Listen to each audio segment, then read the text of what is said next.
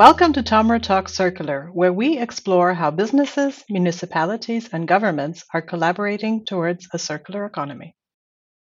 You've mentioned the quantities. Yeah, there's enough out there, and there's a lot of investment going on for high tech plants. Primarily, from what I've seen, a lot in chemical recycling, but also it's starting to scale up Mhm, in mechanical as well. mhm. What sort of volume flows do you expect for chemical recycling? I guess. Also, I have to go back to some recent work that I've had done here to look at. Sometimes I can't keep all these numbers in my head, but a couple of things. Let first look at Europe. I would start out by saying capacity is needed. If you look at what brand owners are stating as far as recycled content in their packaging 2025 and 2030. If you look at Circular Plastic Alliance and the recycled content in 2025, et cetera, the market, the value chain is saying we need chemical recycling implemented in order to get to and have that where it's accepted as recycled content in order for us to meet the commitments that we made. I'm speaking as a brand owner, etc. So everyone knows that capacity is needed. If you look at here in Europe today, this is data from ICIS. They did some work for us. Today, here in Europe, when it comes to chemical recycling capacity, pyrolysis, gasification, glycolysis, hydrolysis, Mhm. add that all up today, it's about 115,000 tons. That's okay. If you say put 115,000 tons of plastic in my backyard, that's a lot of stuff.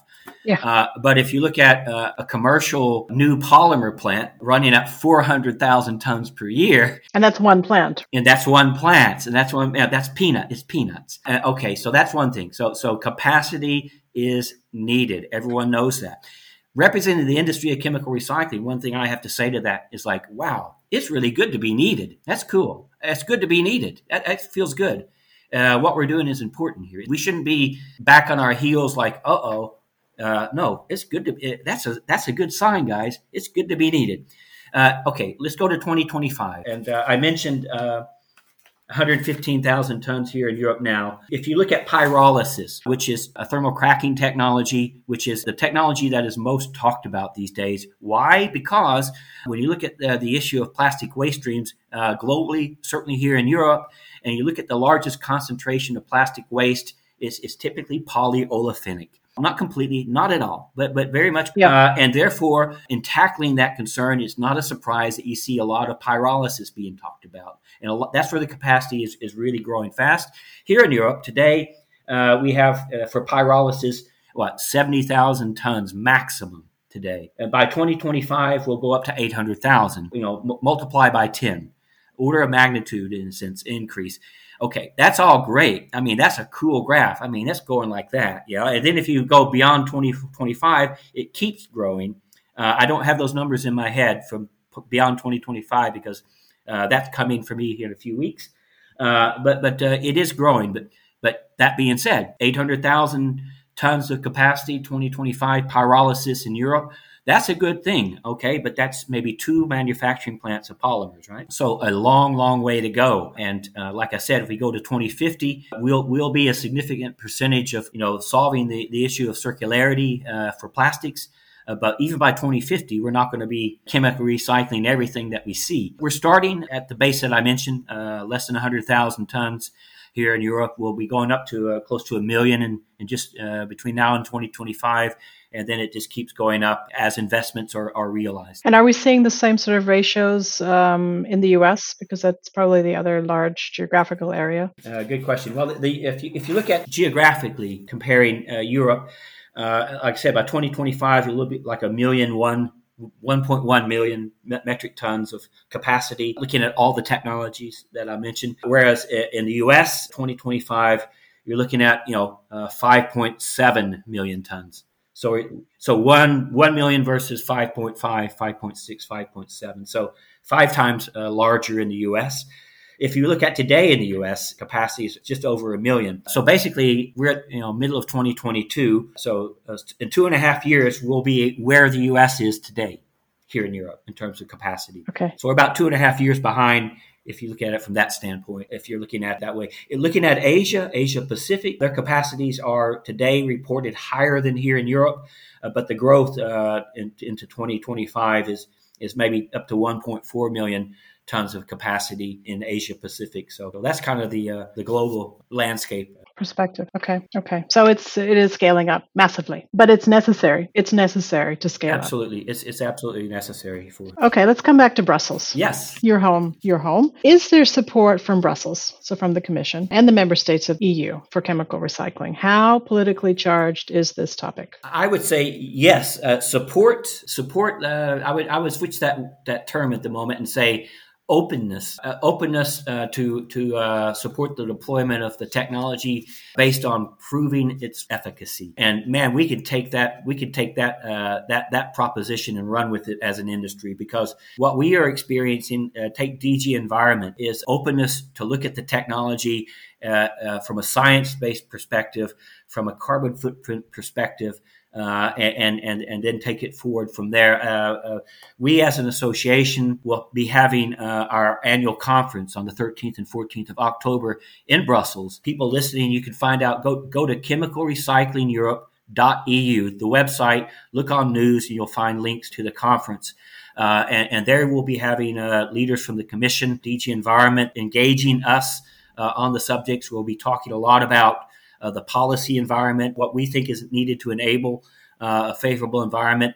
One very clearly, we haven't talked about it here in the podcast yet, is the full implementation, acceptance of mass balance accounting. It has to go with this. A statement I would say: there is no chemical recycling without the acceptance of mass balance as a accounting methodology. Good news, there's a whole lot of infrastructure that's put in place already to make that a reality. Hundreds of entities, brand owners, all along the value chain of plastics signed up for ISCC certification, which is the certification entity, let's say, for mass balance, and ISCC, and so there's a lot of infrastructure in place, and we're engaging Commission along the lines of acceptance of mass balance and on the Commission level, but also on the country level, because indeed I'm learning that even if it's not always straightforward, that acceptance on the Commission level is acceptance on the country level. So we're working on that. Another thing that's really, really important that we're focusing on as an industry is what I call really substantiating carbon footprint value of this, and LCA, so life cycle assessment.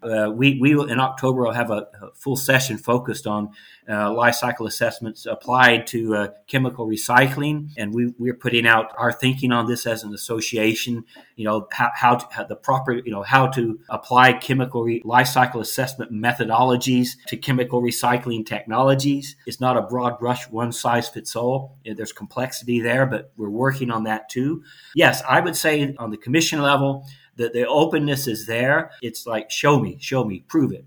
And that's exactly what we want. So maybe you can just repeat the website. Oh, yes. Just for our listeners. Yes. Okay. The website, chemicalrecyclingeurope.eu. Okay. And look under the news section, I think is what you said before.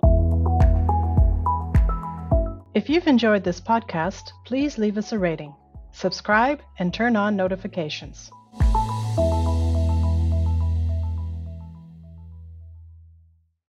Okay, so that's what's happening in Brussels. How open is the globe, especially in the US? How open are they to chemical recycling? Yeah. Once again, I'm certainly not an expert on the U.S. That being said, we as a region also, and as an association of Chemical Recycling Europe, reach out to our peers in different regions, including the U.S., to understand, kind of how they do it there versus how we do it here. What can we learn from each other? And to a large extent, I mean, we are applying a lot of the same, logic and reasoning. One of the exceptions is indeed our, exclusion of plastic to fuel as part of chemical recycling, definitionally speaking, whereas in the U.S. it's a lot more open, and can't really go beyond that at this point. I'm a little bit... Okay, fair enough. So when we look at the figures, and you might have addressed some of this already, the future of investments has already started. We've talked about that. And if we look only in Europe, your friends, Plastic Europe, recently announced an increase from 2.6 billion euro in 2025 to 7.2 billion euro in 2030. The production of recycled plastics is estimated to increase from 1.2 million tons in 2025 to 3.4 million tons in 2030. Somehow we have to manage all of the plastic waste that's coming, basically. Would you say chemical recycling is becoming the technology of choice? Good question.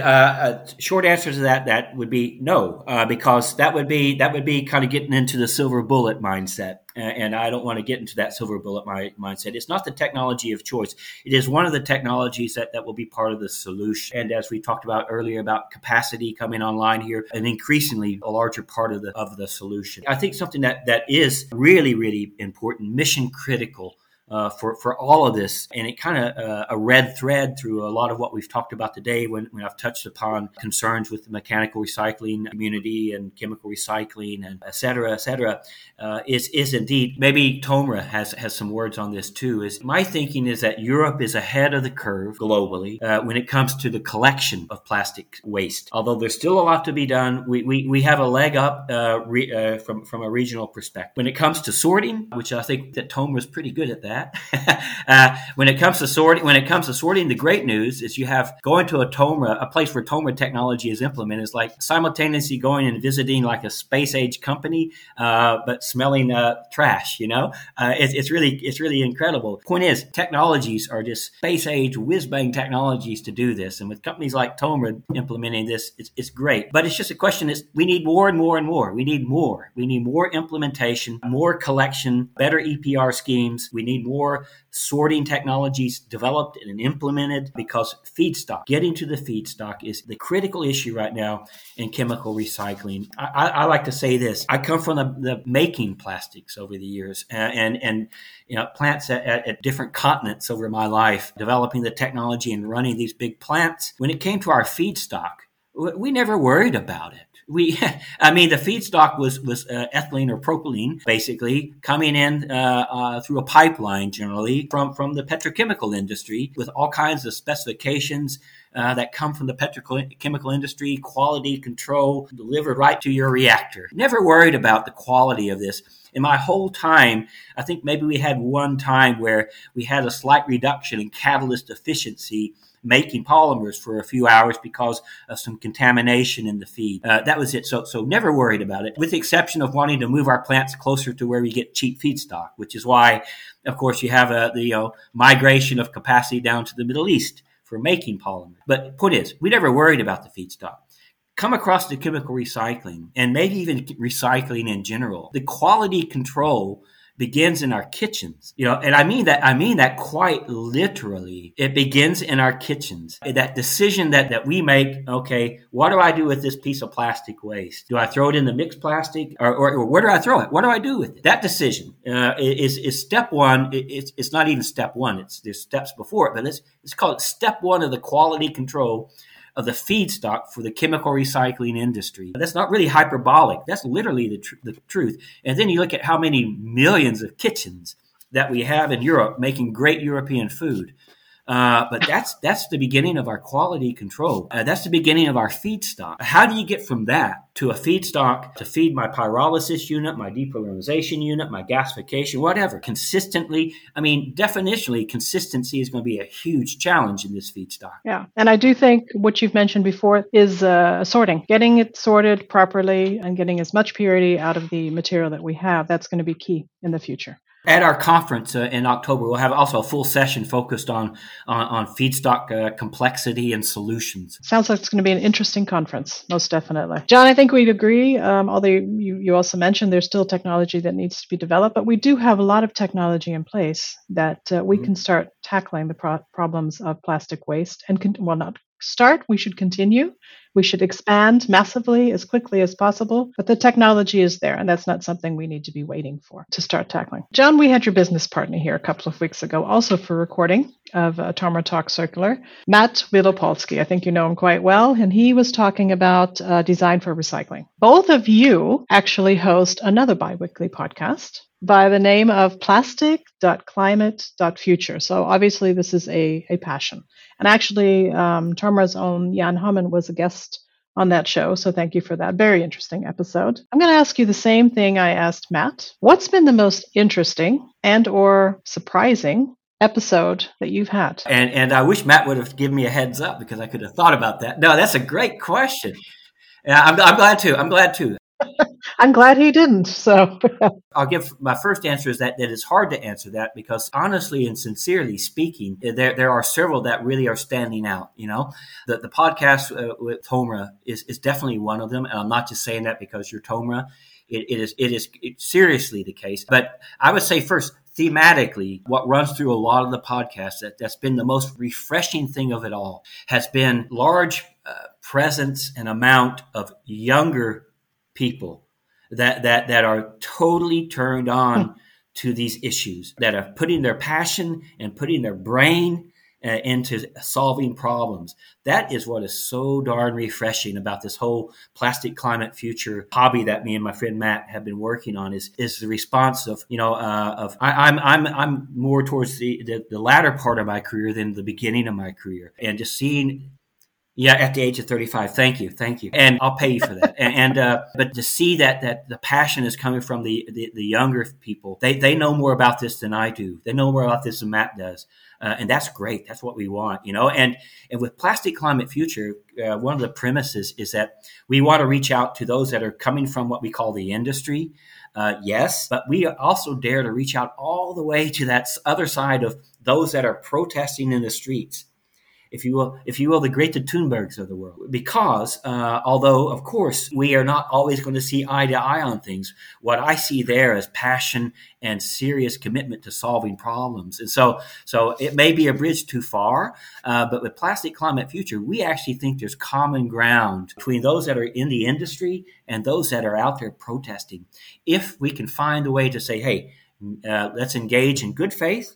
Let's look for science-based, viable solutions, and we all agree, no greenwashing.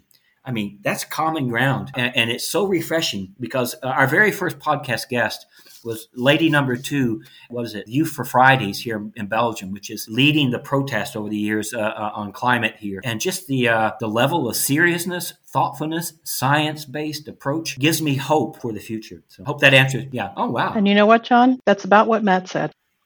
Thanks, John, for coming on the program. It was a very good, interesting, and in-depth conversation, and we look forward to having you back.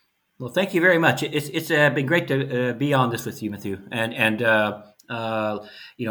it comes to Tomra, I see Tomra as one of the leading examples of part of solving the problems that we've been talking about today of plastic waste. And so I'm sure that our paths will continue to cross as we move forward in implementing solutions. And one last thing, we endeavor as an industry to put a little rhetorical flourish we want to take what some may regard as a consultant buzzword called circularity, and we want to implement that in real life, in the real world, in the plastics value chain here in Europe. That's what we're all about. That's what chemical recycling Europe is all about, and we recognize companies that such as Tomra and the solutions that you bring are a key part of this comprehensive set of solutions. So, thank you for the time. Thank you, John, and I'm sure our paths will cross again. Okay. Thanks. Bye-bye. Bye. If you've enjoyed this podcast, please leave us a rating, subscribe, and turn on notifications. To comment on this episode, visit circular-economy.tomra.com/podcast.